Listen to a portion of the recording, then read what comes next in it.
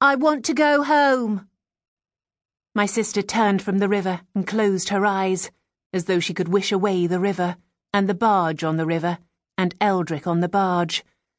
But life doesn't work that way, more's the pity.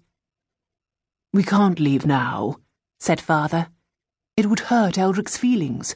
Don't you see? But Rose didn't see. She never saw. Not about feelings. I want to go home. Villagers thronged the riverside, but they gave us plenty of room. I'd forgotten that. Forgotten how they left a cushion of air around the clergyman and his porcelain daughters. We'd always be outsiders, even though Father's spent 20 years in the Swampsea, and Rose and I have spent 17. We've never been anywhere else. 183 steps until home, said Rose. The villagers never used to stare, though. If I were an ordinary girl, I might stare too. People like to stare at girls who've been ill, at girls whom they've hardly seen for 3 years, at girls whose stepmother has killed herself. Look, said Father. The barge is almost here.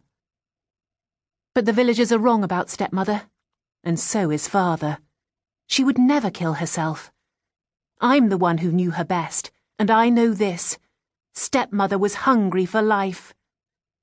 183 steps until home. Rose was exactly right. I know. I've measured. The parsonage sat exactly 183 steps behind us, its back to the river, its front to the village square.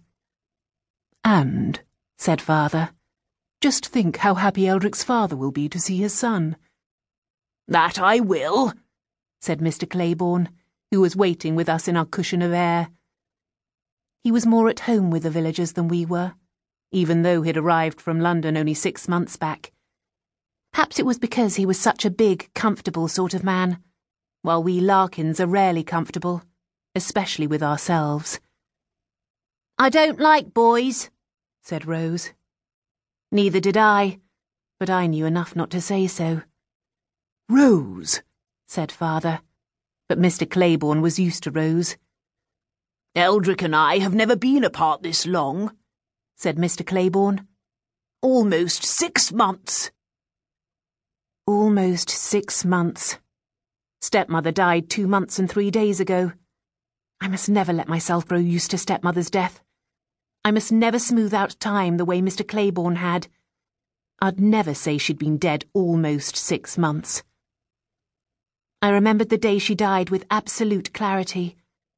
I remembered standing outside her sick-room door, wondering if I should enter. Why did I hesitate? I was afraid of awakening her, I suppose, which I'd call ironic if I were a poet. But I'm not, and anyway, I hate poetry. A poem doesn't come out and tell you what it has to say. It circles back on itself, eating its own tail, and making you guess what it means.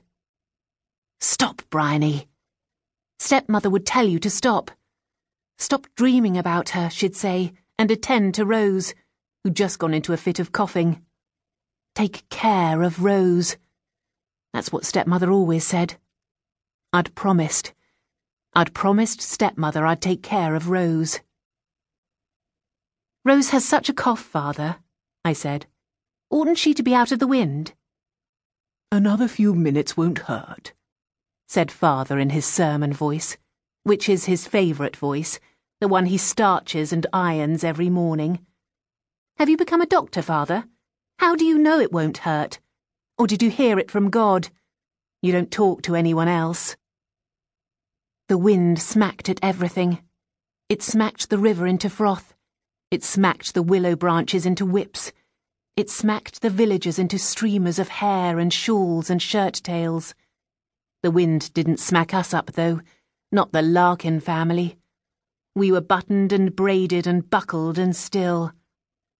But not all the buttons and buckles in the world can protect a Larkin from the swamp cough. When Rose started coughing last week, I actually talked to Father. I asked him whether she might have the swamp cough. Father said what he always says, which is nothing. That's right, Father. Let Rose cough herself to death. Why waste money on the doctor? There is, after all, no cure for the swamp cough.